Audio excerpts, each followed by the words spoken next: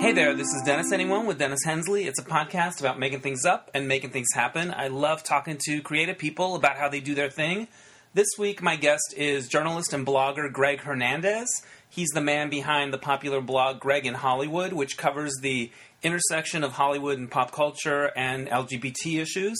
I always see him out and about, and I always love reading what he writes because he's such a supporter of gay artists, and he's got a great tone. He's not snarky. He's encouraging and cool, and I really like him. So before we get to Greg, though, I want to encourage you guys to check out DennisAnyone.net. You can see pictures that go with some of the podcasts that I do. You can donate to my virtual tip jar. It helps me keep the podcast free and pay for little expenses that come up. And you can also email me through that website if you want to do that. Also, I would encourage you to like Dennis Anyone on Facebook and follow me on Twitter at Hensley Dennis. Instagram, Dennis C. Hensley. Why couldn't I just get them all the same? I couldn't. I tried. Anyway, I'm a horrible brander. I would be kicked out of the Kardashian family so fast. I also want to give a shout out to my Patreon supporters. I have a Patreon page where once a month I post an exclusive episode just for Patreon members, and that's going to be coming up soon for the month of March, so you'll hear more about that. But thank you to all of them. If you want to learn more about that, go to patreon.com and just search for Dennis Anyone. Also, the link is on the Dennis Anyone Facebook page. All right. That's all the business. And here, without any further ado, is Greg Hernandez.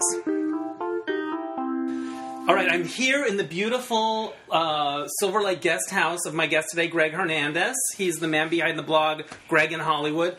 This view is fantastic. You've got the... you face...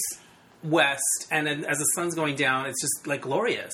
Yeah, you get some really good sunsets. Yes, I'm like, I could chill. And then it's you awesome. learn that your friends can only handle so many beautiful sunset pictures on Facebook and Instagram. You hit your limit, you maxed out. They start to resent you. Right, exactly, because they're in some place where they are miserable. Yes. And all of that. So I just enjoy them myself, and it's really nice to sort of unwind after a day's work. Yeah, it's really like, okay... Right. A nice little lemon Pellegrino thing or whatever, drug of choice, whatever it is. Yes.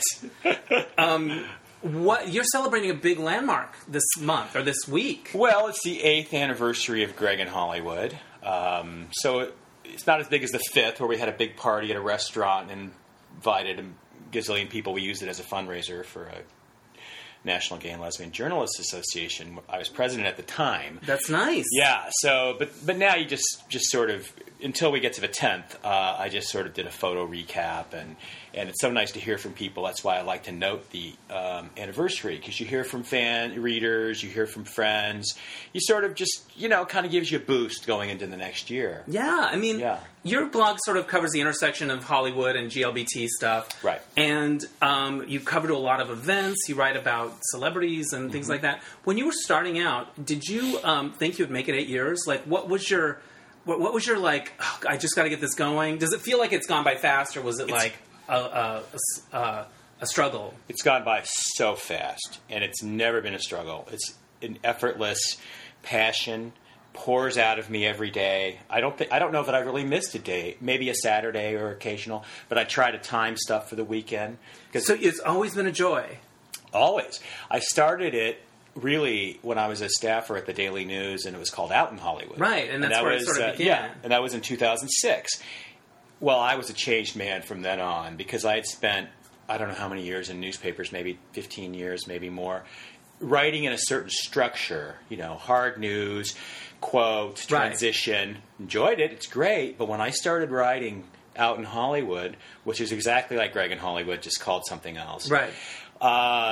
The freedom to be conversational, to insert your own thoughts and humor, just was so liberating. And so... You felt like you'd been set free. Like I could finally be myself. Yes, the editor of the Daily News at the time is this great guy named Ron Kay. He would walk by my desk and say, "I've freed you," because he's the one who encouraged me to set aside this certain writing style that was sort of a constraint, and just when I was writing, and the blog led to a column in the paper because they saw that I could do that kind of writing. So I ended up doing the page 2 column for the Daily News my last couple of years there.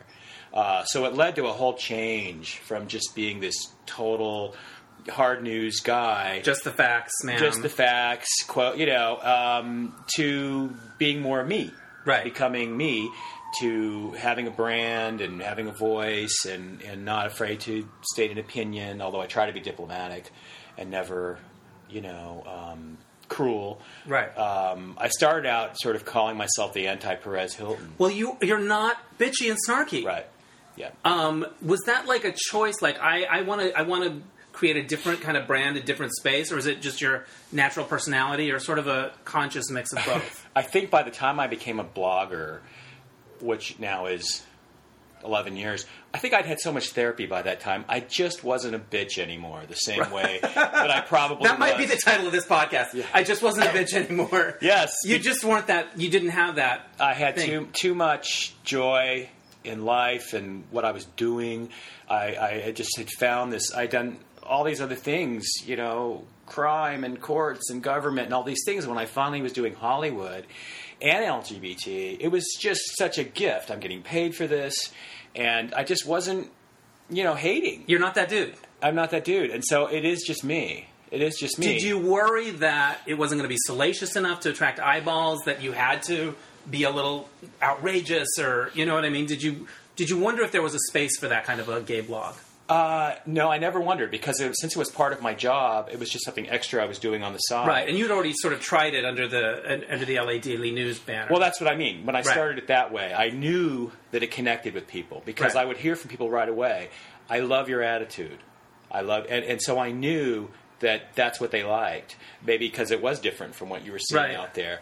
And also, one time I thought, maybe I should be a little snarky. And so I wrote about Diana Ross. She had been seen out in Beverly Hills without doing her roots. Right. And so she had some gray roots, and she looked very un-Diana Ross. Of course. And so I put it on the blog, and I sort of wrote something about her roots and how, and I heard from a handful of people, Greg, that's not you. This is not why we come here. This is not why we come here. We come here for a break. Yeah. I was shut down. You were shut down on Diana Ross's roots. At another time, I wrote something that I thought was funny about Joyce DeWitt. She was arrested for DUI, and I wrote that she had too many drinks at the Regal Beagle. Right? Yes, I think that's a safe joke. Yeah, and I heard about it. Right. People were just like, Greg, that's not nice. Wow. Yeah. So I know I have enough readers that I know that I think they felt it was false. Right. I think that's what because when I write, I shouldn't say it, but I don't think about it that much anymore. I really, it just does pour out of me. Ugh, I hate anybody that anything pours right out of writing Weiss. Because it's not a certain structure. It's just, you can be conversational. Right. When I do stories for Gay Star News, which was my other job, I have to take more of that traditional approach. Right. They have more of a format. Yeah, more of a format. So you went from the Daily News blog to your own blog. What led to that? Was a week in between. I read that there was like a downsizing in one of your bios. Yes, there was a... what was that? Well, the day after the Academy Awards, I covered the Oscars 2009 for the Daily News. Dustin Lance Black won that year. It was such a high. And the next day, I got laid off. They laid off everyone. They laid off the film critics. This is 2009. And you worked at a newspaper. Yeah, it was bad. It was bad. I mean, they just... The timing of it being after the Oscars was... Because I was still writing. Right. I was still writing my stuff. And the weird part was, I think if you've been and I think a journalist would understand... I knew I was laid off, but I really had to finish writing the stories. And so I stayed up all night just finishing. I said, because I'm laid off, I can't do it tomorrow. And so I finished all my stories, which was probably a good way to get through it anyway, the shock of it. But I was so hooked on blogging that I thought, okay, I just have to keep doing this. Right. So I had friends who were fabulous. They were experts in social media and web design, and they just circled the wagons. Right. I read in one of your bios where you sort of thanked them for helping you get up and running. Right, because it was like 4 days of full time, really, all these people using their expertise to get Greg and Hollywood up. Within, I think, 6 or 7 days. So of getting fired. Of getting laid off. Wow. I say laid off. I say laid off. Yes, of losing my job. Right. I went straight from the newsroom to my friend's house in Newport, who helped me do all this. I mean, straight from it. We're talking boxes from my desk in the back of the car. Wow. And so we went straight there, and we just had all these all-night sessions, and I was writing copy during those days when they were doing technical stuff, so I would have stuff ready. And then we got a sort of Greg in Hollywood coming soon thing up on the internet. We got the URL. The name was thought of at the kitchen table with no thought. I just was like, oh no, can't call it that. Because it's too confusing with the old one. And right. all this URL stuff. And we were going to try and roll it over and use all the archives that Daily News wouldn't give them to us. Wow. And so I had to start fresh. And somehow the name Greg, just putting Greg instead of out, seemed as an easy way. It's a good transition. And it'd also make it my brand. And I was thinking of that Just Jared site. Yeah. His name you was get your name in there, for sure. So that's how it happened. And I started, and that was it. I was just, What are the things that you have to know when you're going to start a blog? How do you learn about advertisers, and how do you learn about how much is the amount to blog, and like just the nuts and bolts of blogging? Yeah, I found that you have to feed the beast if you want your traffic to stay. You really have to. And how hungry is the beast? Pretty hungry. I mean, I try and put at least 5 up a day. Okay. Minimal. And then if I have time and there's things to write about, then I can go up to 8, you know, and sometimes more. It just depends. And then some days I'm really busy and I can't do as much. I mean, a really horrendous day for me would be if I just had about 3 items up. Yeah. But I try to have more. And since I do have another job, which I sort of do both at the same time, right. I do... you have to find little shortcuts. Sometimes you just put a little video and some of your thoughts on it. You can't always have an interview and all this extensive stuff up.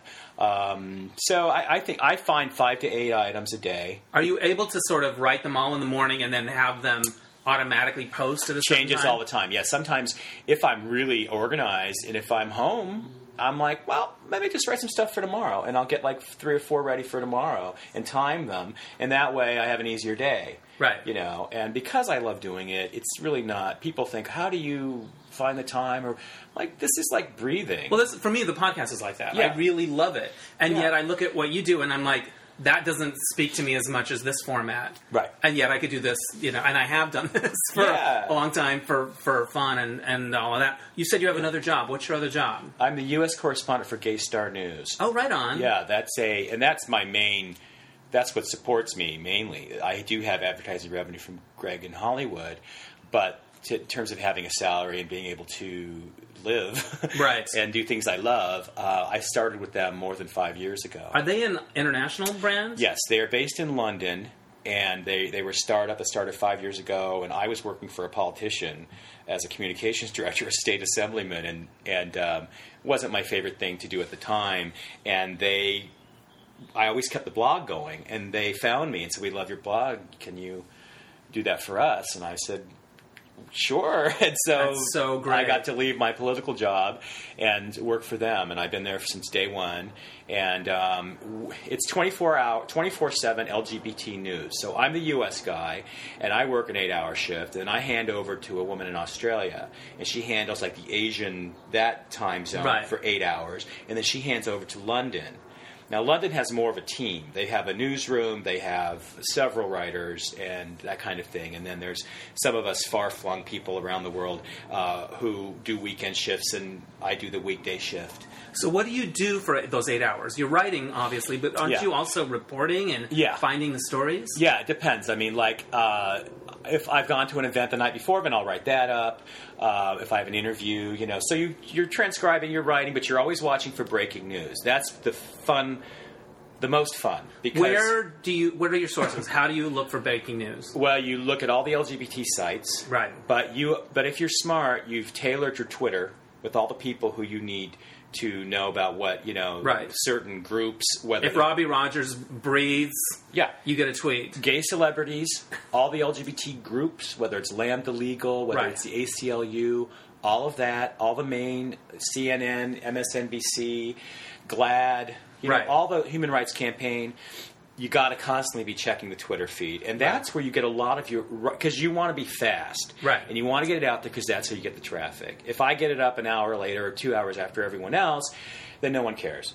But then if I do get it late, you want to try and move it forward. Right. Find another angle to it. Have a cool headline, something that maybe the others don't have. And so those are the skills that you really get to develop. And I write about 5 a day for them. 5 a day. Yeah. So between your blog and that keeps you really busy. Exactly. But they're different lengths. Some are short. Some might be longer. And it's entertainment. It's hard news. You really have to stay up on LGBT issues, on gay marriage, on all this transgender the stuff news, that's happening now with the rolling back of all the thing. of that. And so that's why my Greg in Hollywood seems like a hobby, because that's all fun. I keep it at pop culture, right?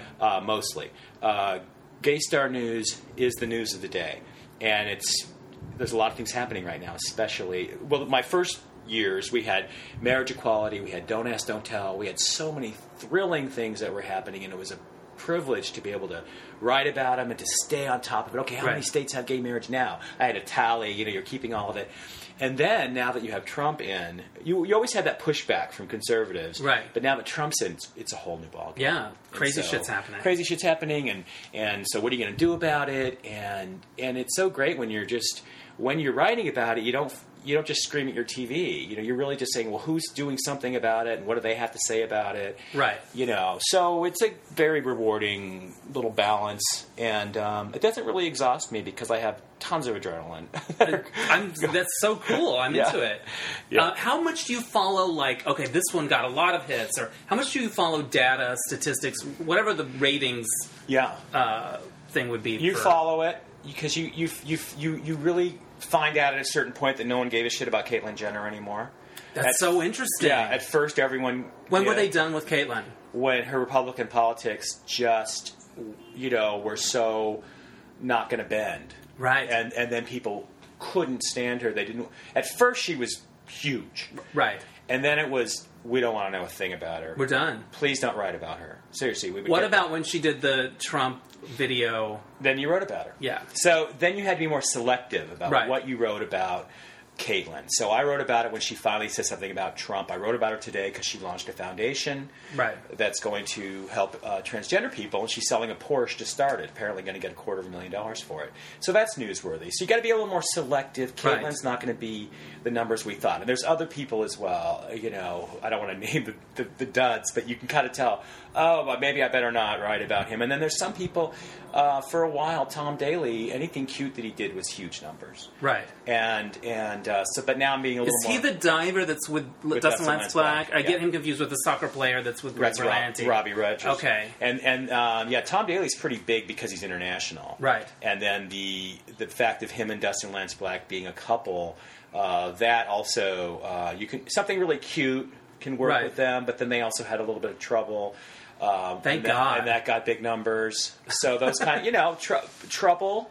That gets big numbers. Trouble in Paradise. Trouble in Paradise. Scandal does. What do you think about it? Sometimes, if I'm on Instagram or whatever, and I'm looking at people, like I was looking at Sean Hayes yesterday. I think I went into a Dustin Lance Black hole, and it's like their lives are so fucking perfect, and it makes you feel kind of like shit sometimes, and you gotta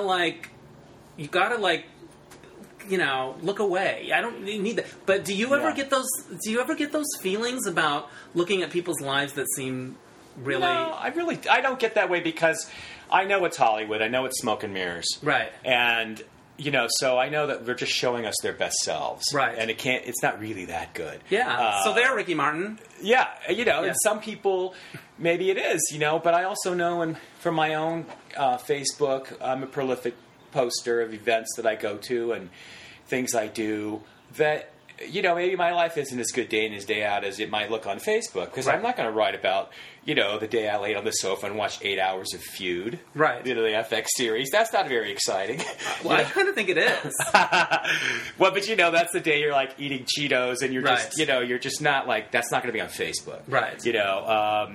So I think that I know how it goes. So I say, of course they're going to show us their best selves. I don't want to know, unless it's something interesting, but I don't want to know their neuroses and that kind of thing, or other people's. I don't want to read other people's things on Facebook. I don't mind that it's a little tidy. Right. All right. But I also like when somebody... It just depends on kind of what day I'm having, and I mean, there's a whole. It's what I'm bringing to the table. Exactly, but you've had glamour in your life. You've been around lots of people, so you kind of know how it's all smoke and mirrors, and but I also like when they use it to say something important. Right. I love that, and I've been seeing that recently with some people who haven't really been political, and then finally they're like, I can't take it anymore. I got to say something about Trump. Are there people that come to mind? Well, the one person that comes to mind immediately isn't gay, but is gay friendly, is Robbie Benson. From is one of my questions. Ice Castles? Yeah, one of my main now crushes. A director. Yes. And we're friends on Facebook, and we've exchanged a few messages, and he's very nice, and he finally just let loose on Trump. He had it. He had it. It was very articulate. It was eloquent. And I thought, this is where we're getting. People are starting to... And I like when they use their social media voice to say something meaningful. Not just scream, but just say, this is how I got to this point. And there's, I think people hear that more. One of the things I really admire about you is you really support LGBT artists. Yeah. Like, I see you all the time when I go see, like, Tom Goss perform, or, like, all of my friends that are trying to make shit happen and doing their thing. And it's not easy to be an independent artist. Yeah. And you always champion them and support them. And that's not true all the way across sort of gay media. I love that world. I love to support people's dreams and ambitions, especially if I think they're talented. Right. That's the best part, because sometimes I have people who say, can you come to this or can you go to that? And it's not something that I think is very good. Right. And then you're kind of like, oh, geez, what do I write? But when they're really talented and they're trying to make an album happen, or they're trying to make a career happen, or they're trying to make a movie happen, you're like, whatever I can do, I'm so thrilled to write this, to help you out, because you're so good. And I love a movie that's going through the festival circuit and trying to get distribution, something that I've seen at Outfest, or somebody sent me a screener. I'm like, oh, I want to tell everyone about this. And if I can get the word out, happy to do it. But it has to be authentic. It has to be how I really feel. Otherwise, I can't do it. Yeah. So, if I am touting it, I really do mean it. What did Moonlight mean to you, winning the Oscar? Because it's probably been on your radar since before it even opened. Well, Moonlight, I remember when Brokeback Mountain lost the Oscar.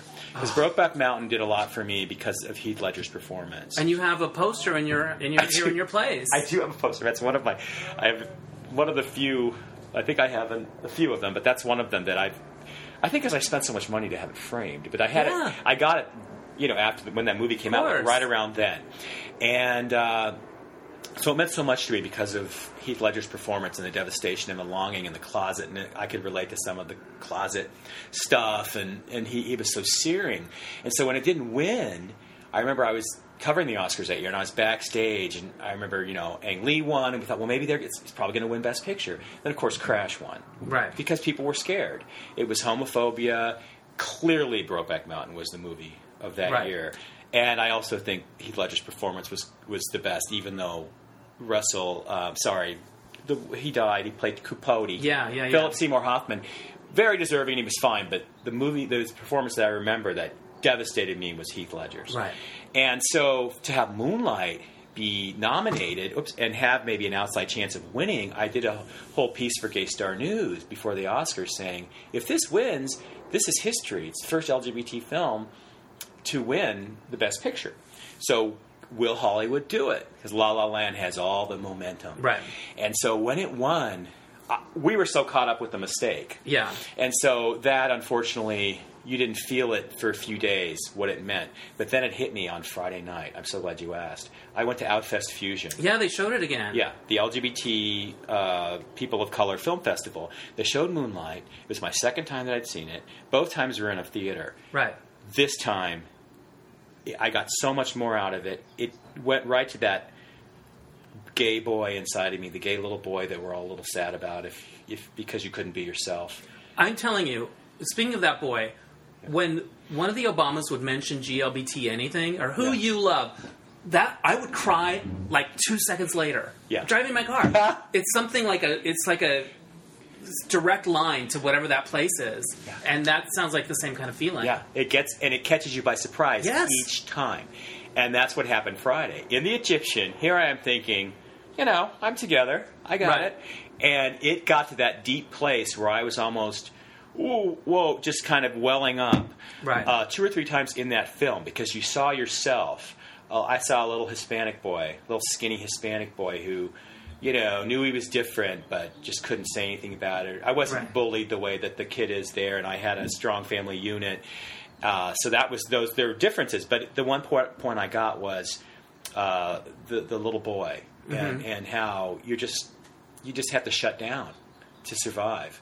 And they had a discussion afterwards. Yeah, what was it like there? I wanted to go and my car broke down. Yeah, they didn't have anybody from the film, which I thought there might. I think they're all at spas somewhere after they're that all award just season. Celebrating, man, I know. They're in Cancun. Yeah. They deserve it. Right. I did get to speak with both Barry Jenkins and Terrell, the other writer. Right. I love how included he was in the whole Oscar thing. Yeah. Because during the rollout, you didn't see him that much, and you didn't quite know what the relationship was as writers. Yeah, because you didn't know if he'd get the nomination because it's a story by. Barry did write it, but it was his story. Right. Terrell's story. So I did get to talk to both of them at events leading up to it, so that was fantastic. And they were both really... Barry's really cute. They're both cute.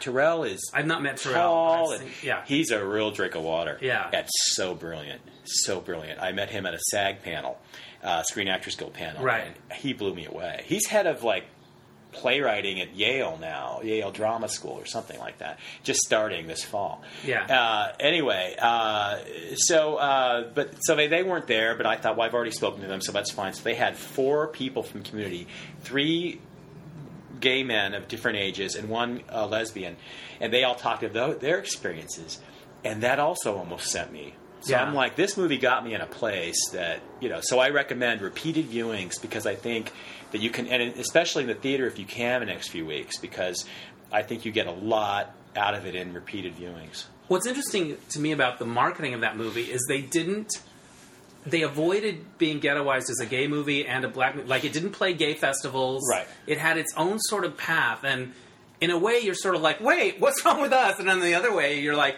no, it's brilliant. You had to define yourself a different way. Yeah. And it worked, clearly. Right, because it didn't scare people or turn them off. They sort of just... Right.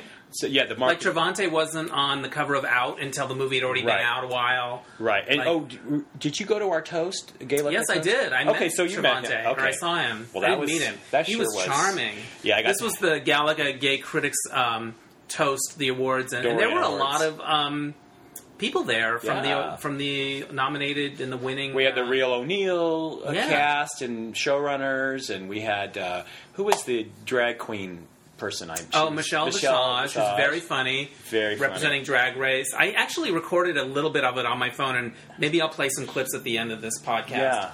Yeah. And Amy Landecker, my favorite of the Pfefferners. She's one of my girl crushes. She's so great. She knows it, too.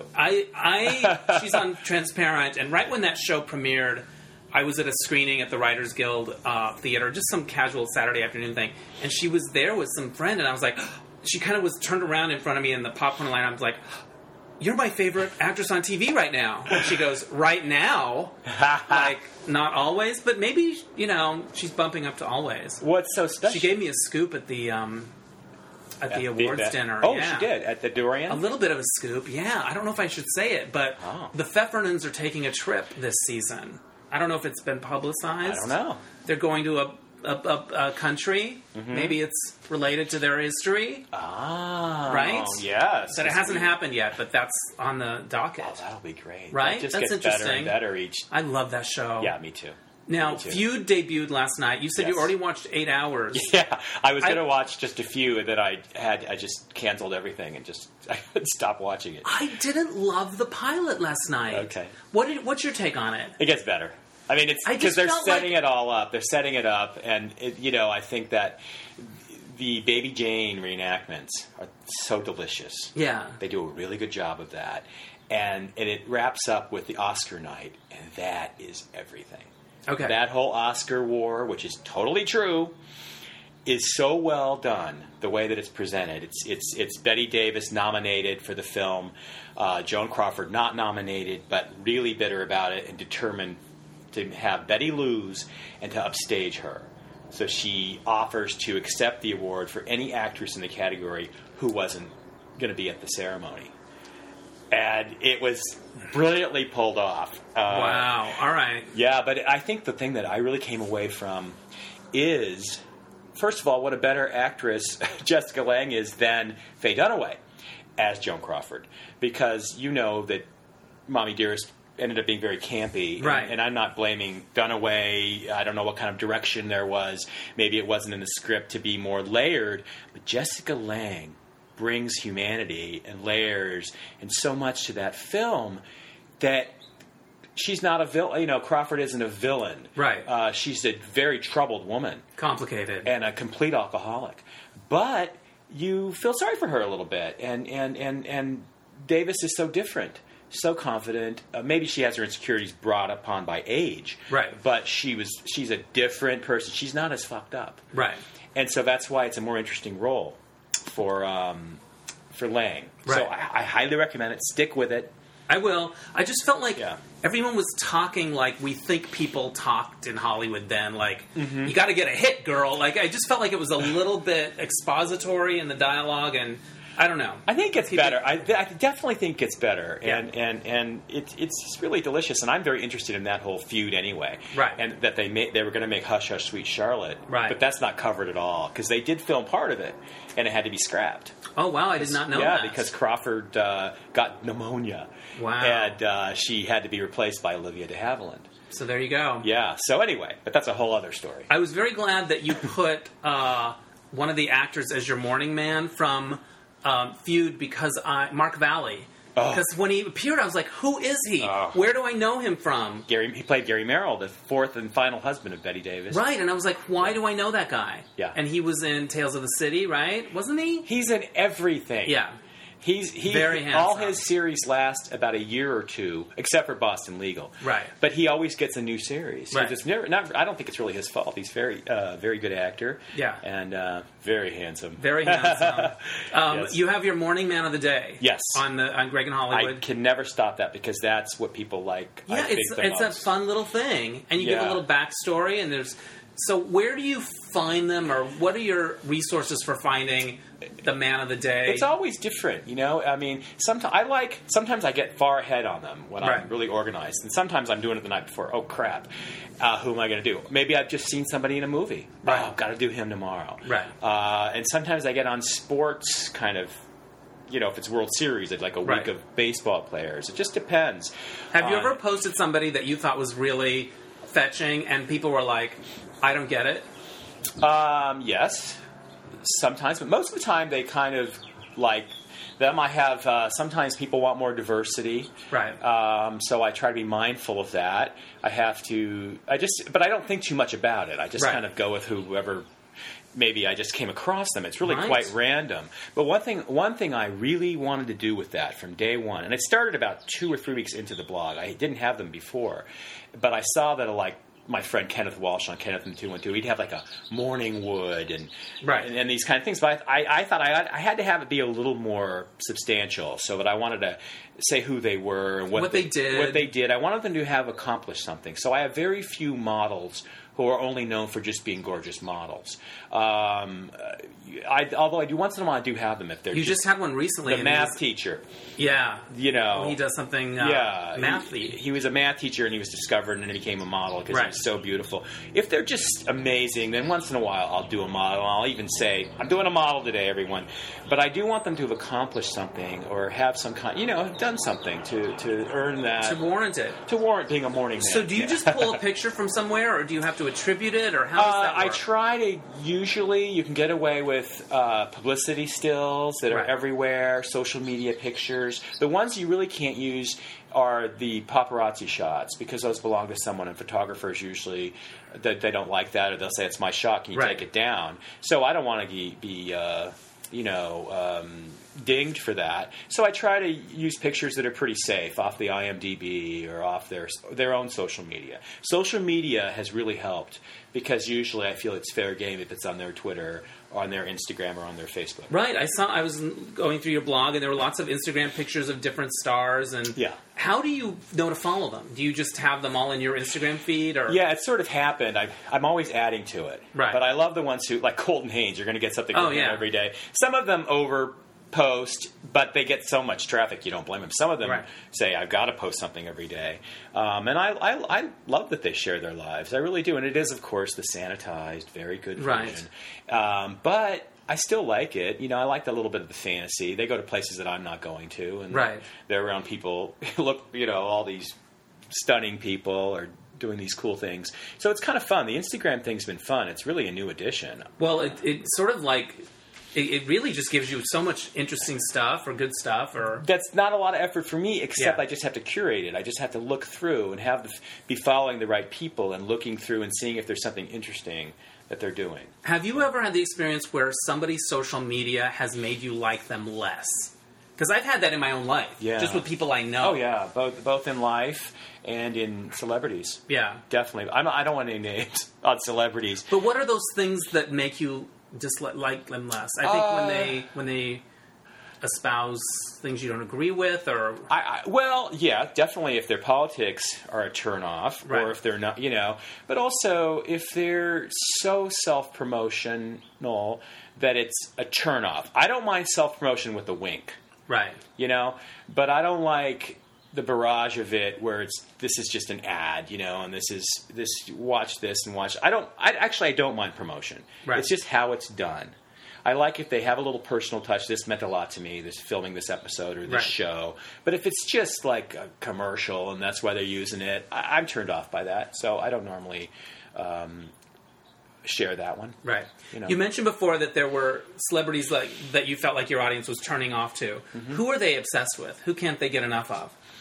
Well, I think Colton Haynes might be cooling off a little, but then again, he just got a boyfriend. That's exciting. So, and There was a picture of him in some pants, and the way they looked on his butt, where I was like, I could just look at this for the next 6 hours. There was one that he was shirtless at the end of the year where he said, the picture, the way people most want to see me or something, and it was such a stunning photo. I also posted it on Gay Star News, and it just got so much traffic. So with him, it's hit and miss, depending on what he's posting. But he's been so open and so raw with his journey of coming out since last April that you sort of root for him. You know, Right. when someone's that good looking, people want to say, oh God, you know, more of him. But he was so open about his struggle, about his panic attacks, his anxieties, how much he suffered. He was very open. So now that he has a boyfriend, you're rooting for him to be happy. Right. And so that's the kind of thing, you know, where I like to root for him. But there's a lot of interest, say, in Laverne Cox. Right. Her Her show got canceled after one show episode. got canceled, but she's got so much going on. She just rolled through it. But she's very good at social media. I'll tell you, she puts lots of interesting videos. She keeps it interesting. She keeps it varied. She has a very interesting life. Right now, she's on a real high where there's lots of opportunities, and she's doing a lot of interesting things. She's meeting Beyonce at the Grammys, Right. And she's really sharing it. I saw her at a Outfest event last summer for the Trans List, and she was right on that phone as soon as the thing ended, taking selfies with panelists, really being mindful, courting her audience, providing information. I really watched her do it in real time, and it was fascinating. Well, whenever she's on television as the voice of the trans community, Yeah. she doesn't put a foot wrong. She's incredible at I know it's probably not that fun to always be that person, Yeah. but boy, is she good at it. Yeah, because she changed the conversation. She's the one who stood up to Katie Couric right back about asking about your private parts, and the way she answered so eloquently, saying we're moving the conversation beyond that. It's what's between your ears. And so she kind of changed the whole conversation right then. That was kind of a moment. Yeah, I don't remember that. Yeah, it was on the Katie Couric show, and Katie asked her and Carmen Carrero, what parts do you have? Right. And Laverne said very nicely, but said, you know, you can't ask that. That's not cool to ask anymore. We're moving the conversation beyond. It's Way who to we go. are as people. And Katie, it was such a teachable moment for her. She had them back later for another show and talked about it. She just did a documentary for National Geographic on trans kids. So Katie Couric has become a real voice because she said, I don't mind being humiliated because I didn't know. And so Laverne was a real part of that, Right. I think, changing. And look at in the last couple of years how the conversation has changed about transgender people. Caitlyn Jenner was highly visible, but was not educated, not ready to be that public in a way that Laverne was. Right. You see, so Laverne can teach. She kind of picked up the Laverne is like, I'll field this one. Yes, where Caitlin wasn't ready. Yeah. Caitlin didn't know enough then about the LGBT community. She had lived it. Yes, it was a compelling story, but to then go on and to try and talk about it in sort of a social sense. Right, and so public. Yeah, it really was at times. It was a lot. Yeah, it's a lot. It was a lot. Yes. What else do I want to ask you about? Have you ever had a big scoop? Something that really, like, you got the news and... You know what I mean? Like something that's a scoop. Just celebrity. We won't even go to my other career, right. Hard news. We're just going to go celebrity. Right. Yes, I'm the one who told the world that Victor Garber was gay. Apparently the world did not know this. And it happened quite by accident. I was at the TCM, which is the Television Critics Association press tour. Right. All the shows come and show, all the networks invite all their shows to all the critics to say, well, this is what we're going to be offering this year. So Garber was there with one of his shows for NBC, forgot which one. Yeah. So after they do the panel, all the journalists rush to the stage, they call it a scrum, and we're all firing questions at whatever cast member. It's all very informal. And so I knew I was going to ask him something. And so I'm looking him up on Wikipedia, and it says at the bottom, he's been with his partner of 12 years, whatever his name is. And I thought, did he come out and I didn't know? And so after it was over, I went up to the stage and I talked to him about the other stuff I wanted to talk to him about. And then I said, hey, Wikipedia has you with your partner of 12 years, so is this public knowledge? And he kind of looked at me and he's like, well, I don't really talk about it, but, and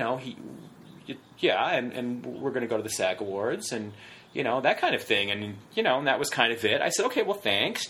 And so I kind of went down as processing, and I'm looking... You're like, what do I do? I'm thinking, had somebody written about this? And so I thought, well, I'll just write it up. And so I wrote it up. And I didn't want to say he's come out. I just wrote, he'll be taking his partner to the SAG Awards. I think I used that kind of headline. It went nuts. It got picked up by every news outlet, from USA Today to People.com, and it was huge. Biggest numbers I've ever had on Greg in Hollywood. And it was also helped by the fact that Jodie Foster had come out the day before. So there was a real appetite, like, who's out now? Yeah. I had some criticism. People said I cornered him, which totally wasn't true. And I never heard from him. But media who called his people, they just got a statement which was, yes, it's true. And he has no further comment. So I sensed that he was relieved. It just was one of those things that nobody thought to ask them. But it's always in the back of their mind. Like, is somebody asked so. Me, where are we at on that journey? Right. And then he has since they got married and all of that. But after that, I thought, well, I'm going to start asking a little bit more. And so I have asked a few people, 2 or 3 people who I know to be gay. They have partners, and I've asked them in interviews, and they just say, I'm not ready. Please don't ask that. So what do you say? How do you phrase the question? I don't write about it. How do you phrase the question? Well, I'll say, I saw you on the GLAAD Awards carpet with your husband, and you were listed as an out actor. So is this something that you can talk about? And this person, who I'm not going to name, I'm dying to, but I'm not. He just said, I don't know. I don't talk about it. And I thought, here you are. You're flirting with it. I mean, you're out. So, but I decided that I'm just not going to out people, right? Unless it's something if it's a politician or something like that. But if it's a celebrity and they're just not ready, it's not my news to share. I'm not going to do it unless I sort of seem to have an okay from them. And it's not something I seek to do anyway. And a lot of them are coming out, but they want to work and they just feel that it's going to hurt them. Of course I know all the people who are gay. I mean, a lot of them, right, as you do. And of course you know that it do huge numbers, but it's not something I want to do. Yeah. When you get paid for the ads on your blog, is it per page view? Is there a way that they measure? In other words, if you have a lot of popular posts that week or that month, you get more money? Yes. Okay. And I'm very fortunate to be a part of an ad network that is, the site Toll Road, with Andy Toll, which is, I think, the standard, to go for LGBT news because they cover everything. And they contacted me about 3 months into Greg in Hollywood and said, hey, do you want to join our ad network and be sort of a Hollywood version of, so we've been business partners. That's great. Yeah, there's a network of Kenneth and the 212, right. A few others. So yeah, that's been great, and so that's helped me make some money off the blog. But I get more money the more traffic I get. With the more traffic per the post and all Which of that keeps stuff. me posting. There you go. But good thing I like it. Where did you grow up? I grew up in Orange County, a town called Westminster. Is there something that you look back on as a kid that makes sense where you are today? All the words were in that sentence, but they weren't exactly in the right order. Well, were you super into movies and TV? Yes. Yeah. I was a movie buff. My mom loved Elizabeth Taylor and Doris Day and Debbie Reynolds and loved movie magazines, and she would always watch the movies. They used to have an afternoon movie on ABC at 3:30, so I'd watch a lot of them with her. And she'd also had a fan magazine around here and there, not tons of them, but she did have them. And I would read them from cover to cover, and that's when I was really young. Right. And by the time I got to junior high, I started buying Rona Barrett's magazines. Remember Rona Barrett? I had one of those. I still remember a headline about Patrick Swayze drives him crazy, and he was in roller skates and leather pants. And this was pre-Dirty Dancing. Yes, he did like some kind of cheesy roller. Oh, it's Skate Town USA. Skate Town USA. That was it. Fuck, that was it. A lot. Yes, it was a lot. Well, I was really more into. I was so in denial about myself. I was more into like all the women stars like Lucille Ball and Mary Tyler Moore, and I would read all about them. But I do remember seeing a photo of Warren Beatty and just being like, oh, that's pretty. I'm interested in that. So, but I would devour all the movie magazines, and and then it sort of became, when I went into journalism, I thought, well, this isn't serious. So I have to cover hard news. And so it took me on a whole other journey, but I think it's all part of that whole denial of self that a lot of gay people, rejection of self, I guess, where you sort of, at least when I was young, being gay was not an acceptable thing, and it wasn't something you could really do and have the kind of life you wanted. So I had to reject. That was part of the rejection of myself. Right, and it was connected to the showbizy, fabulous stuff. Yeah. So you had to reject that too. I had to reject it. That's so interesting. So I would be working for the LA Times, and I would cover a double homicide. Then I'd come home and devour Entertainment Weekly and People. Right. It was a real separation that was going on there, and it took me a long time to integrate. Wow, I read that you covered crime for the LA Times. Yeah. What was the most intense story you covered, or the most? Would you go to crime scenes? Oh yeah, I stepped on brains once. They didn't have. We have a new title for the podcast. They didn't have the yellow tape up yet, and we got there so fast. But I was really into it. I have to say, when you're in your 20s, you are open to anything.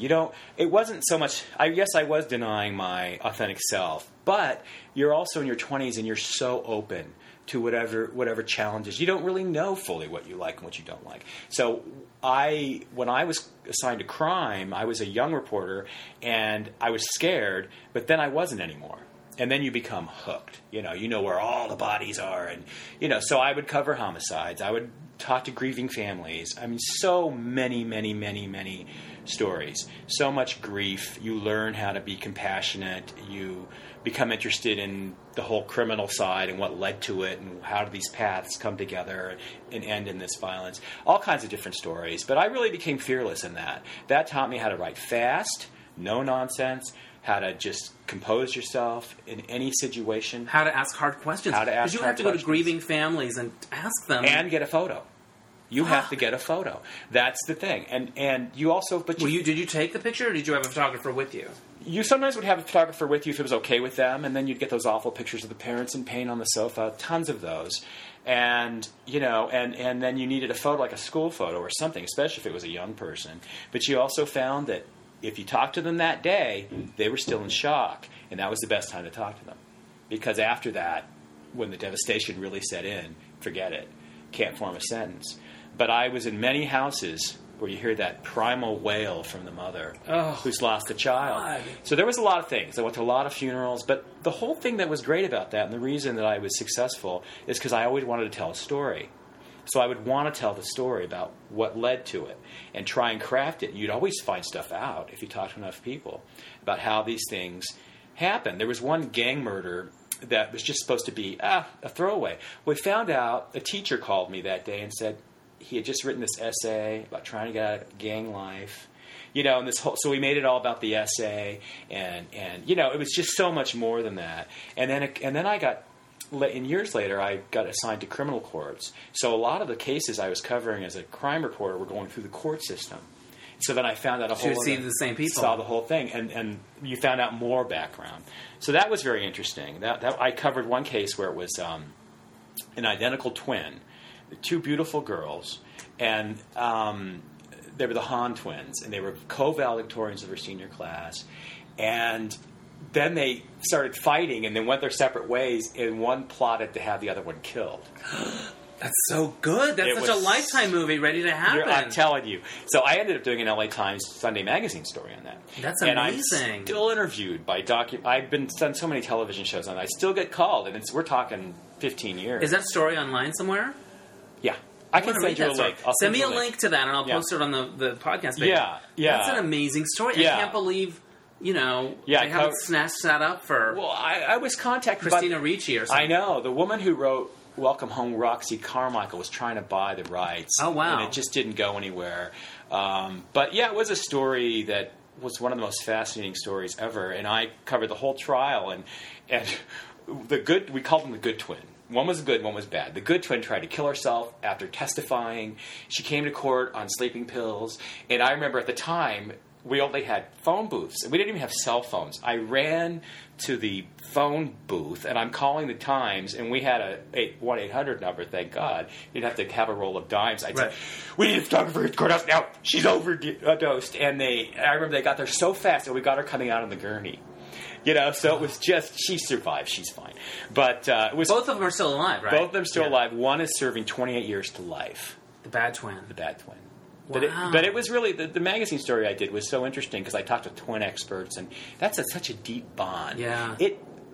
Maybe in the movies, but you never see them turn on each other. So there's something fascinating about that. Yeah. I think the girl was mentally ill, the bad twin. I think she was mentally ill, and I think she didn't get the help she needed. So that's so sad. It was sad. Were there any sort of high-profile Hollywood crimes that you were... I didn't do any of those. My highest profile was O.J. Simpson custody case. Okay. There was 3 trials. There was the criminal trial, the civil trial, and the custody case. Right. I got the custody case. And so the weird part was you couldn't be in court because it was family court. So you had to linger outside. And so you're outside all day with the National Enquirer and all these TV reporters. People. And the Browns and O.J., they'd all have to coexist in the hallway. And you'd see, like, the grandmother, Juditha Brown, showing O.J.'s sister pictures of the kids. It was all very surreal.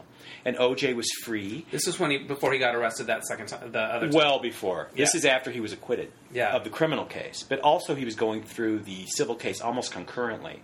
And so I remember the first day, I was so nervous, and I went to the bathroom, and I noticed someone next to me, and he's peeing next to me. Wow. And because of all the notoriety, I just really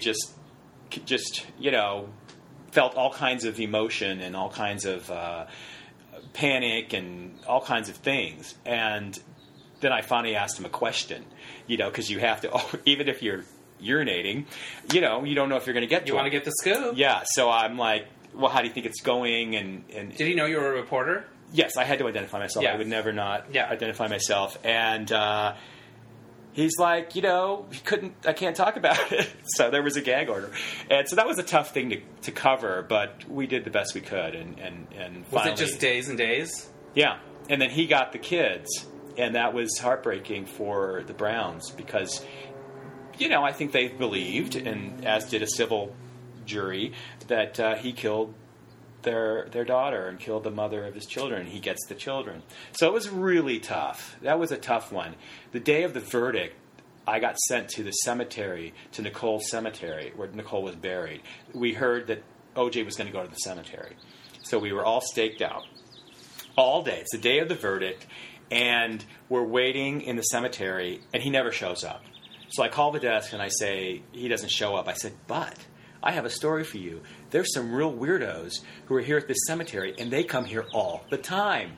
So we ended up getting this great story. About, like, they were groupies. All the groupies who would go to the cemetery all the time. to see What were they Nicole's grave. They were just obsessed with the They case? were They weird, were obsessed with soap? weird fan people. Like, how many are we talking? Oh, I'd have to look it up. Like a half dozen, or like... I got some. I probably talked to a good half dozen who were really into it. Yes, we come here a few times a week, and we see, all these people, and we see if the Browns are going to come. I mean, it was just crazy. So I thought I got the bum assignment when he didn't show up, but then it turned into be a very interesting. That is crazy. Human interesting. But I know I'm going off on a tangent. I love this tangent. That's what the show. This is what it's all about. Now, I have not watched When We Rise yet. Yeah. Did you write about that? Yeah, I went to the opening screening of When We Rise at LACMA. And Dustin Lance Black, the writer, and he directed at least a few episodes of it, was there with Gus Van Sant, who directed the opening thing. And so the first 2 hours were just terrific, and I have to catch up with the rest. I feel like it's going to live on my TiVo for the next 20 years. I feel like it's that thing that that I'm never going to be in the right mood for, Well, because it's painful. I think it's very painful, especially the age years. Yeah. And that's parts 2 and 3. And I'm actually a little reluctant just because of reliving those. Right.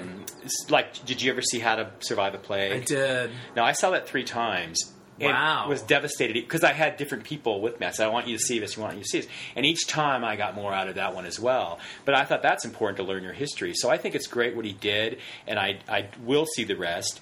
I think, as Lance was saying, he did an interview with The Advocate on Friday, and he said, it's on a lot of people's DVRs. It's going to be available for streaming. It exists. It exists. It will be seen. It's not going to have the, ratings of Roots because there's too many channels now. Nobody has those ratings. Right.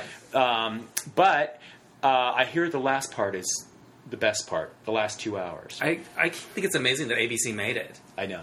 Speaking of ABC, I read that you covered Disney a lot. I did. Like, was that your beat when you were at a certain I had job? Disney for 3 different jobs. Wow. I covered Disney for the LA Times. For a time, I was the Anaheim bureau chief, which means you're stationed in Anaheim. So you have to cover all the Disney stuff. You also get a free yearly pass. That's nice. For work.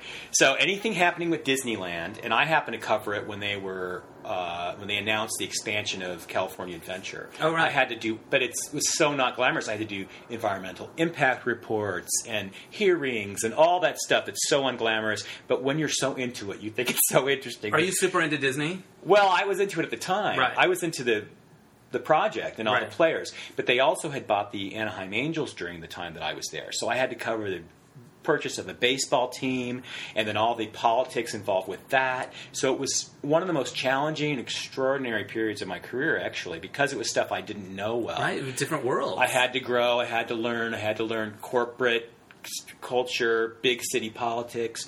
So there was lots that went on during that time. I loved it. And then when I went to the Hollywood Reporter, Disney was the studio that they assigned me.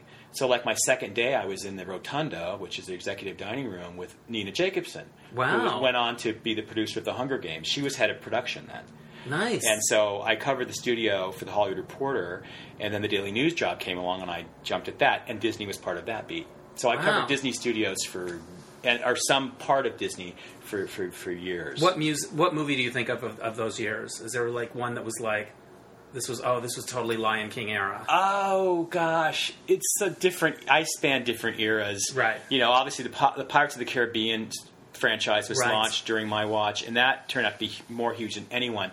But I think of all the clunkers, Right. the things that just the Country Bears movie that just didn't go anywhere, and There was a Country Bears movie? Country Bears movie. Did it come out? Yes, and it came out like the year I Wow. was at the Hollywood Reporter. And Okay. Nina was so excited over lunch. I remember she was pregnant and she was eating a cheeseburger and she was like, "The Country Bears," and I thought, oh, and yeah, and Yeah, I can't wait. right. So I just remember the flops because those are always more interesting to Yeah. write about.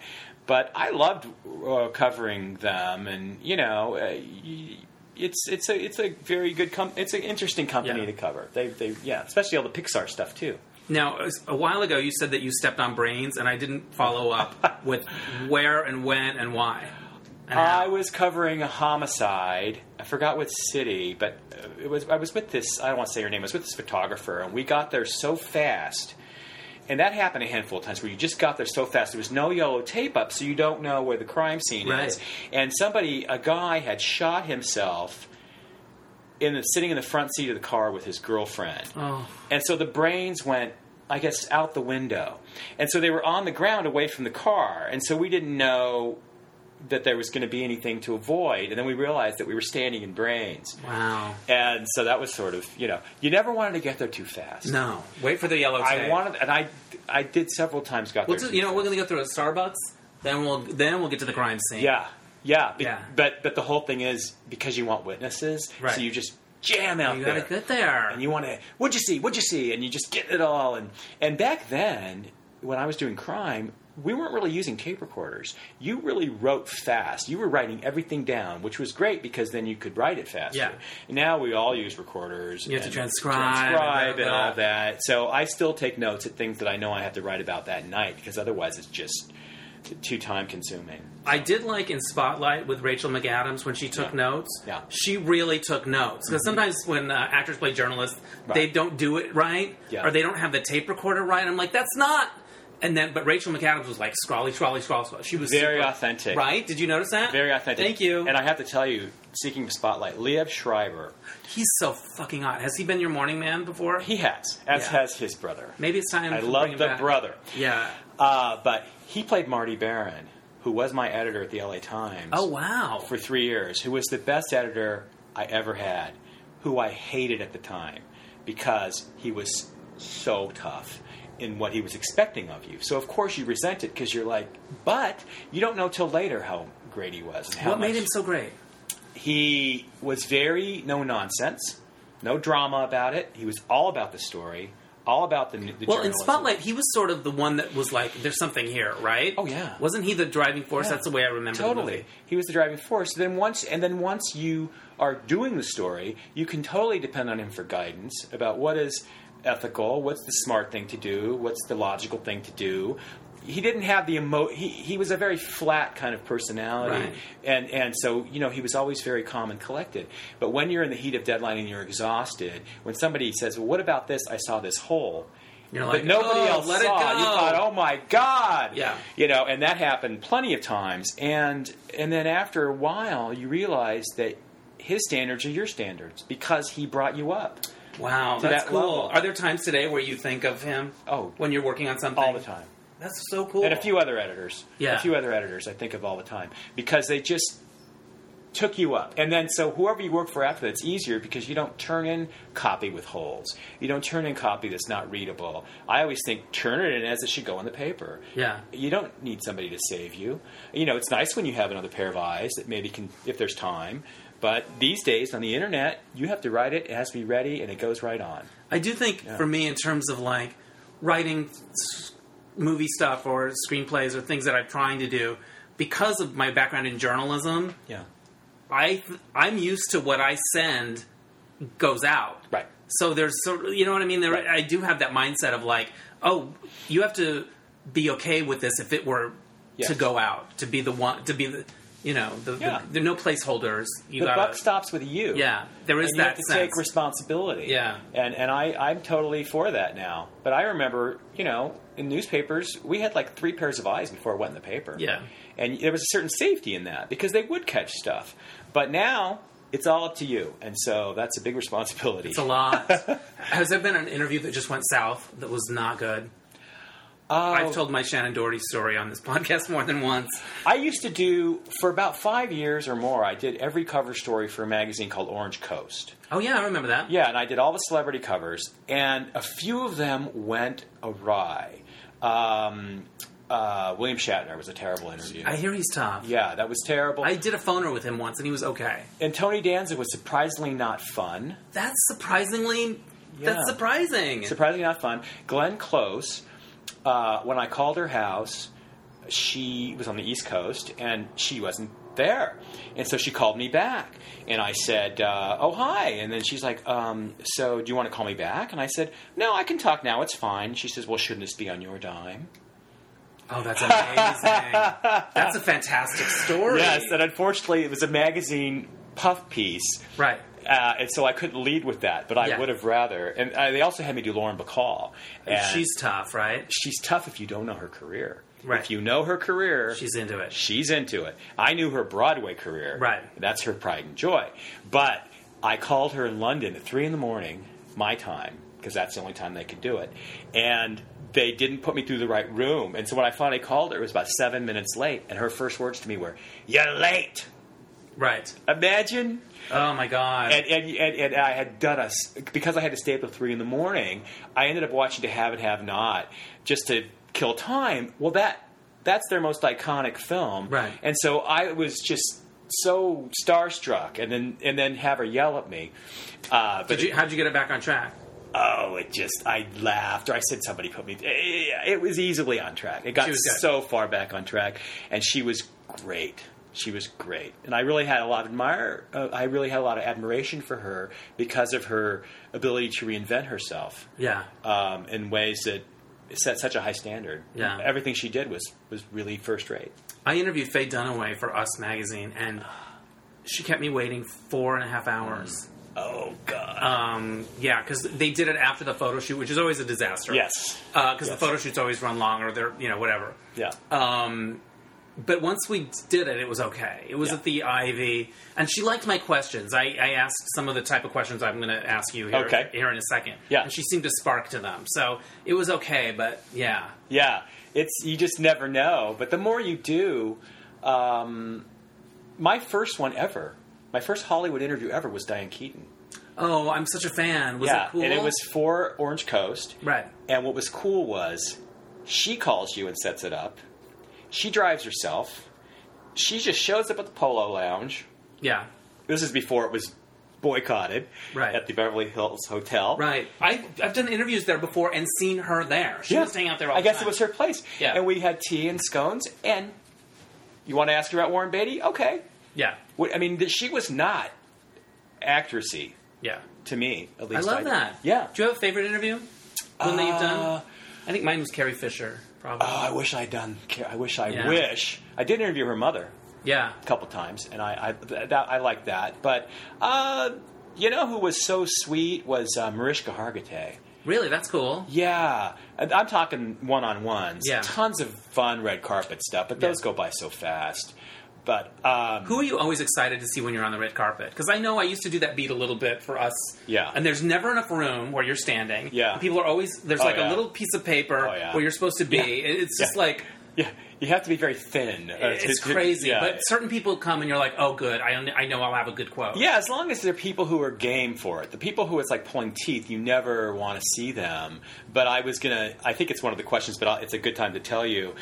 I have not been starstruck really by anyone where I feel it physically. Right. You're always excited to see Lauren Bacall or Elizabeth Taylor or Tom Cruise. Those are exciting. Those are icons, and you want to look at them up close and see what they look like. But the only times I've ever felt like my knees are going to buckle was 3 times, and they make no sense to me. And maybe you can help make sense. One, the first time it was with Jaclyn Smith, and it was at the premiere party for Charlie's Angels Full Throttle, where she has a little part in it. And my friend and I were just walking to the after party. We'd already seen everybody who was there, Drew Barrymore, Cameron, okay, let's have some food. Well, Jaclyn Smith's sitting there with her husband, and we just said hi to her, and I felt my knees buckling. And I don't know if it was because maybe I watched Charlie's Angels as a kid. I was obsessed with Charlie's Angels as a kid. But it goes right to your 13-year-old self, however old you are. So I felt my heart, and I was like, woozy, and we ended up getting a photo, and she had her husband take it, and she was so nice and tiny. And the other time, I would have had her do the hat tilt. Remember from the opening credits? Yeah, turn, whip, tilt. I did not have the presence of mind. No, I would not either. You were. So who else were? And the other time was so odd. It was Natalie Cole. Okay. And it was at a pre-Emmy party, and the same feeling that had happened with Jaclyn Smith. That one I can't explain. I had her records. Yeah, and so I think I think so. And sorry, there's a girl who was visiting us. That's all right. Named Grace. But anyway, it was Natalie Cole. I had to compose myself for that one. Couldn't have been nicer. I witnessed her many times with fans, completely down to earth. Will sign every autograph and actually have a real conversation with you. That's awesome. So she was cool. The third time, this is the strangest, was Pam and Judd from the Real World San Francisco season. The one with Pedro? Yeah, the Pedro season. It was like season 3. I met them at Outfest Fusion, and Recently?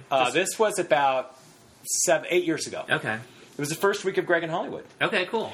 And maybe because I'd watched every episode 10 times, something about the Pedro year that really resonated with me, because he was this this guy with AIDS who ended up dying of AIDS, right, who was living with straight people who accepted him. Something about it resonated. I was coming out in a big way at the time, so I think that was part of it too. But those are 3 times where I actually felt a little faint. That's amazing. Yeah, but that's it. Yeah. Well, that was one of your questions from the observation deck. Yeah. So that's just tomorrow. What movie have you seen more than any other? Postcards from the Edge. Oh, that's cool. Yes. It's a good one. What's your favorite line?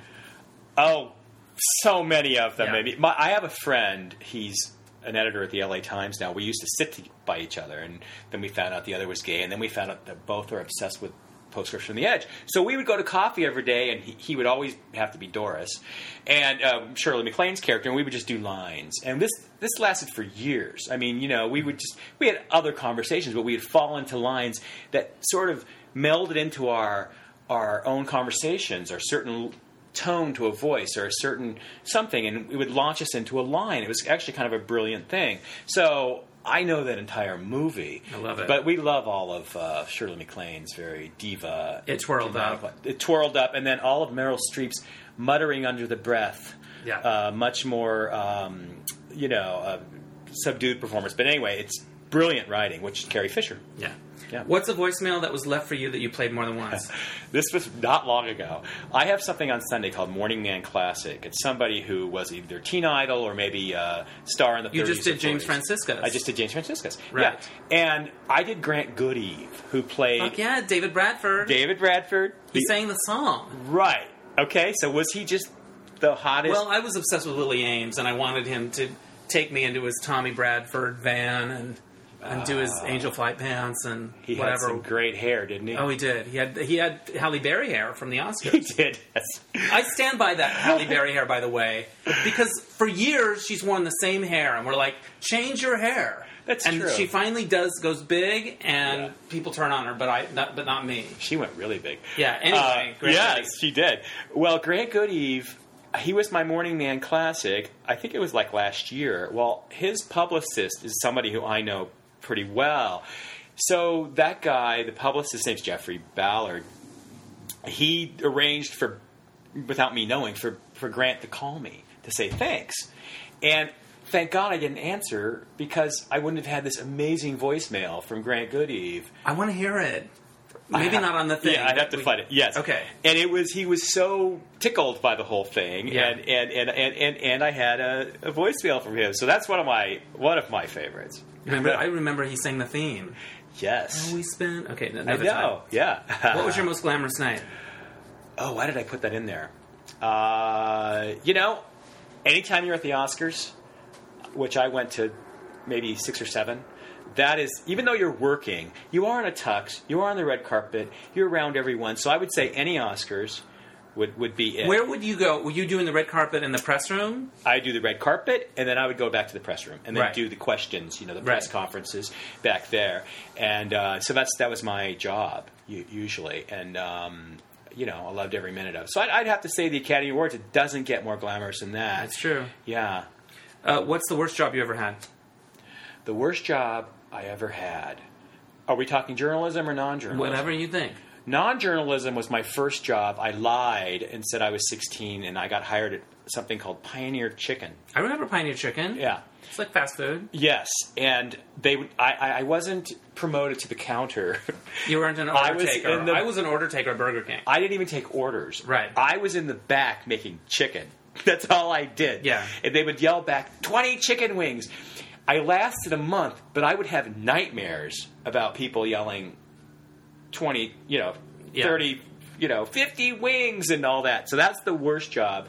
And then I had a job in politics that didn't.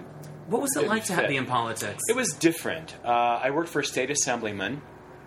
I was his communications director, and I was just thinking journalism isn't going to be, it's not. It's dying, so I better go. So I need to find something else. else. And so I think a lot of politics is, dealing with phone calls and letters. That was a lot of it. One part I loved about it, though, was making presentations in the community and certificates and people. I remember I gave a certificate to a woman, a proclamation, who was 90 years old, a volunteer at the free clinic for decades and decades, and she was honored, and I got to present her, and it meant so much to her, and she was shaking. She died the next week. Wow. And that was like... Paper cut?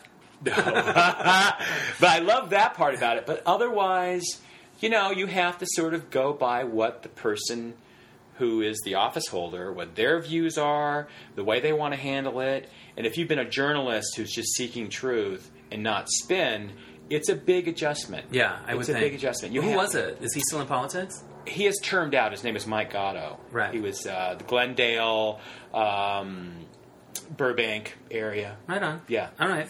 Yeah. Any award show stories? We sort of talked about the Oscars, but were there other awards? Well, one of the big... I remember this. I'll never forget this. I used to cover the Golden Globes every year, and that's crazy. That's just crazy, especially the parties after. They're all in the same hotel, yeah. So that's crazy. But the Golden Globes, this particular year, it was the year of Dreamgirls.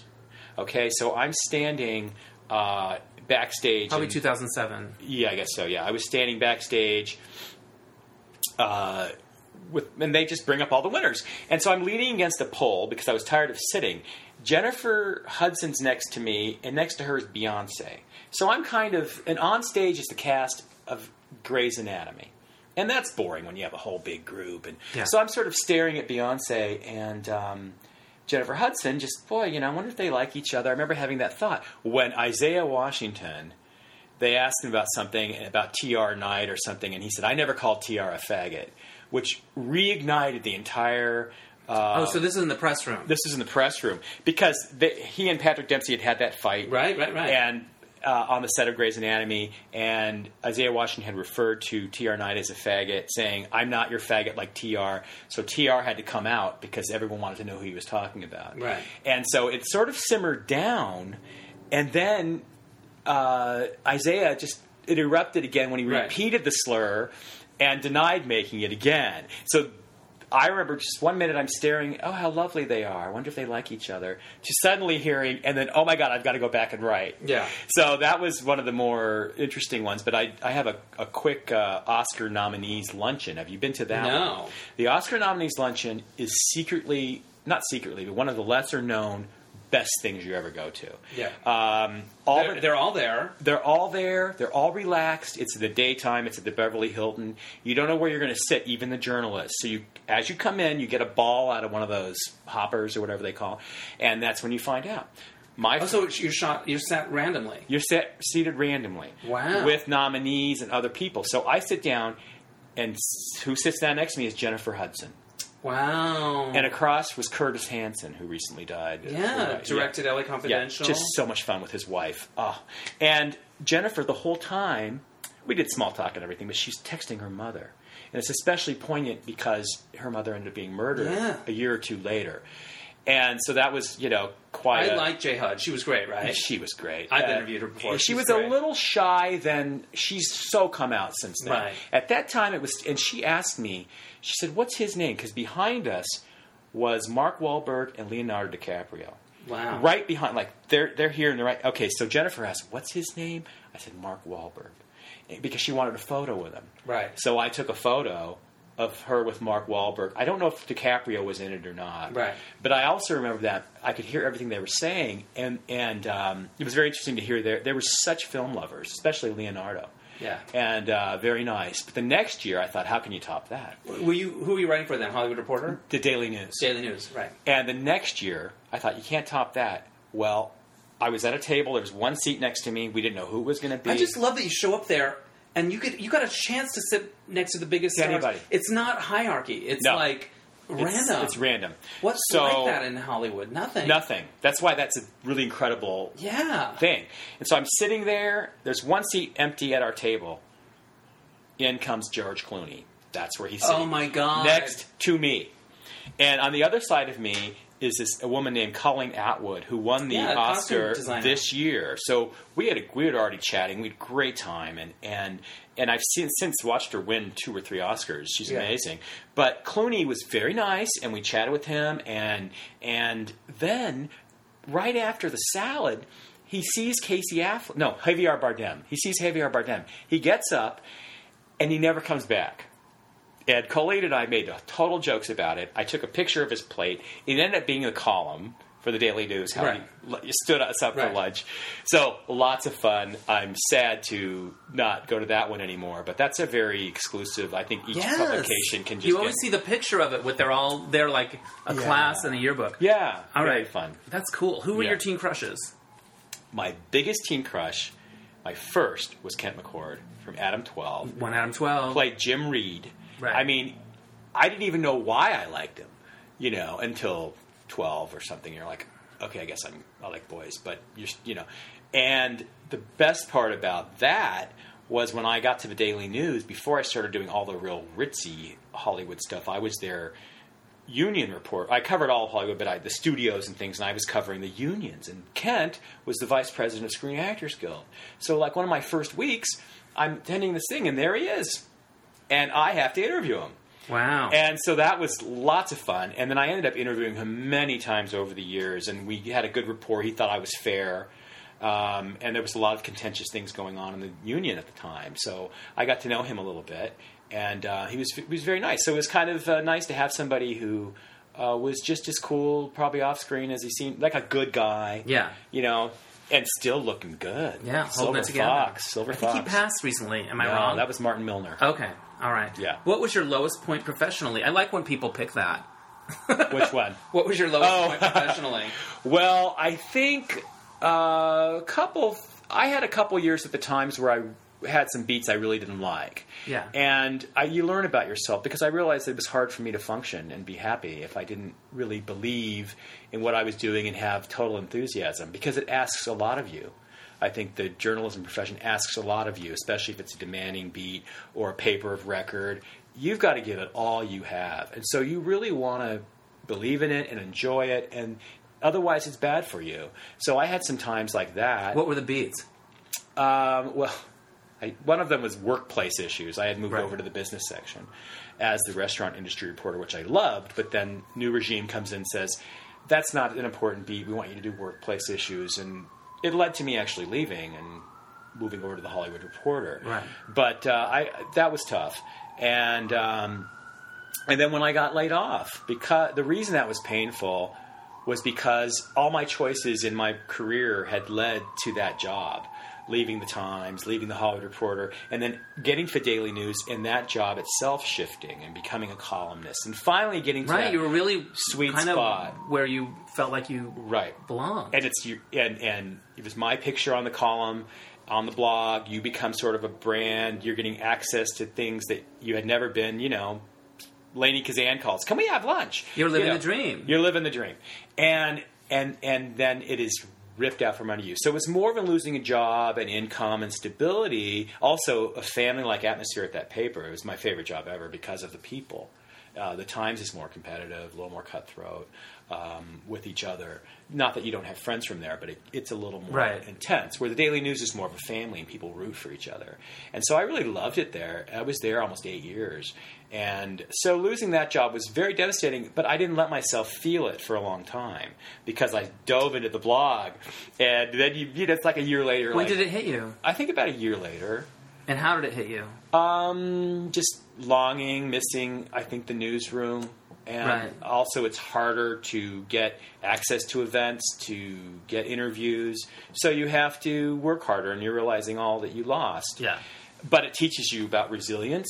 It shows you who you are. That's what I learned from that. It shows you really who you are. I had never lost a job before, especially with those kind of circumstances. And it wasn't losing a job isn't nice, and they can only be so nice about it. They really are sort of killing you, but then you're like, I will not be killed, and so you have to reinvent yourself. And I had a lot of people who were very supportive, and I wanted to continue. I didn't want to just jump into another job that was 9 to 5 or didn't quite fit. So that's why I kind of went my own way and tried to be able to continue to feel passionate about it. And it's working out. It's been working out, yeah. It's been 8 years. Fantastic. Because the anniversary of my blog is the anniversary of my layoff. There you go. It's easy to remember. Yeah. Who's your most surprising fan?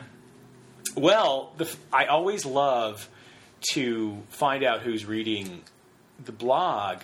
And one of the things that happened was I was at an Outfest event, and I met Craig Zadan. I don't know. Right, Neil Maron and Craig Zadan. Neil Maron and Craig Zadan, the prolific producers of Broadway shows, and we should name a few: Bye Bye Birdie and How to Succeed with Business. What's their TV stuff? Smash and Footloose. Right. I think they do a lot of the live. All the live The Wiz, ones, I think. The Wiz. The NBC stuff. All the NBC stuff. Yeah. So, great. Yeah, I'm a huge fan. So I meet Craig Zadan for the first time, and he was going to be honored, and I meet him at the party, and he says, well, thank you so much for writing about this morning. I was like, oh, you saw that? He says, well, I read you every morning. I said, oh, yeah, thanks. And then he looks at me. He goes, I read you every morning. And he I'm not kidding, is what he's saying. And so I was so... I got chills when you did that. I was so complimented that... I hope he doesn't hear this. That for like a week... Oh, he won't. For like a week after that, everything I was doing, say, what would Craig think of this? Every post. Right. And then you find out other people. I've met Rich Ross, who used to be head of Disney production. I know who he is. Came up to me at an event.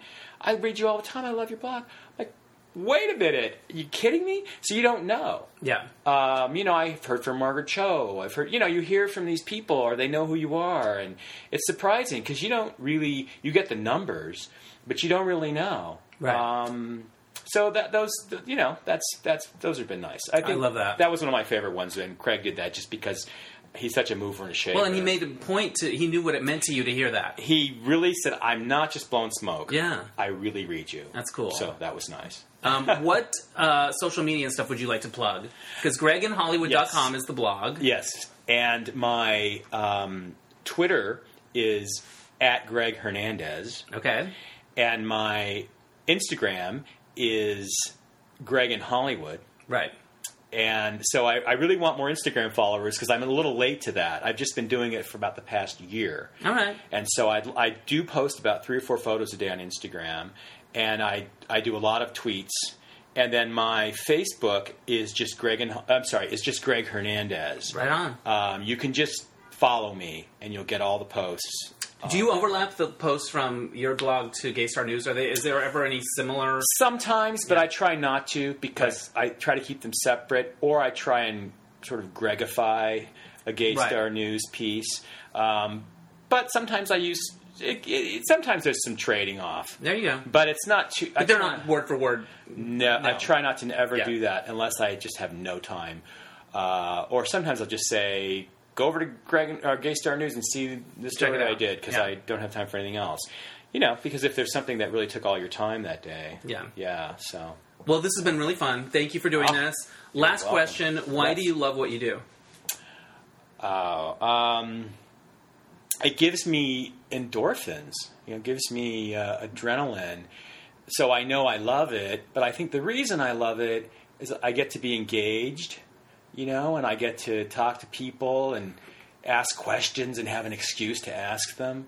And, you just get to be a part of things. I even liked that when it wasn't entertainment. You just get to, I used to always say you get a front row seat. And so I like to do that. I think, if you were a shy kid who was sort of afraid of everything, once you come out of that, you see the world as your oyster if you are willing to go for it. That's awesome. You were that shy kid. Oh, yeah. Yeah. And I started coming out of it in high school just because I thought, being shy, you will get nothing. Right. You will get nothing. You will not be around the people you want to be around. So I sort of made myself. But then once you become a reporter, whatever your nature is, you will get out of it because you have to do your job and you have to ask questions of people all the time, whether they're uncomfortable or whatever. If you were shy at all and you really did some hard news, you got over it pretty quickly. I love that. Yeah. All right. This has been a pleasure. Thank you so much, here. Greg. Thank you. All right. Check out his blog, GregInHollywood.com. Yes. Thank you. Bye. Bye.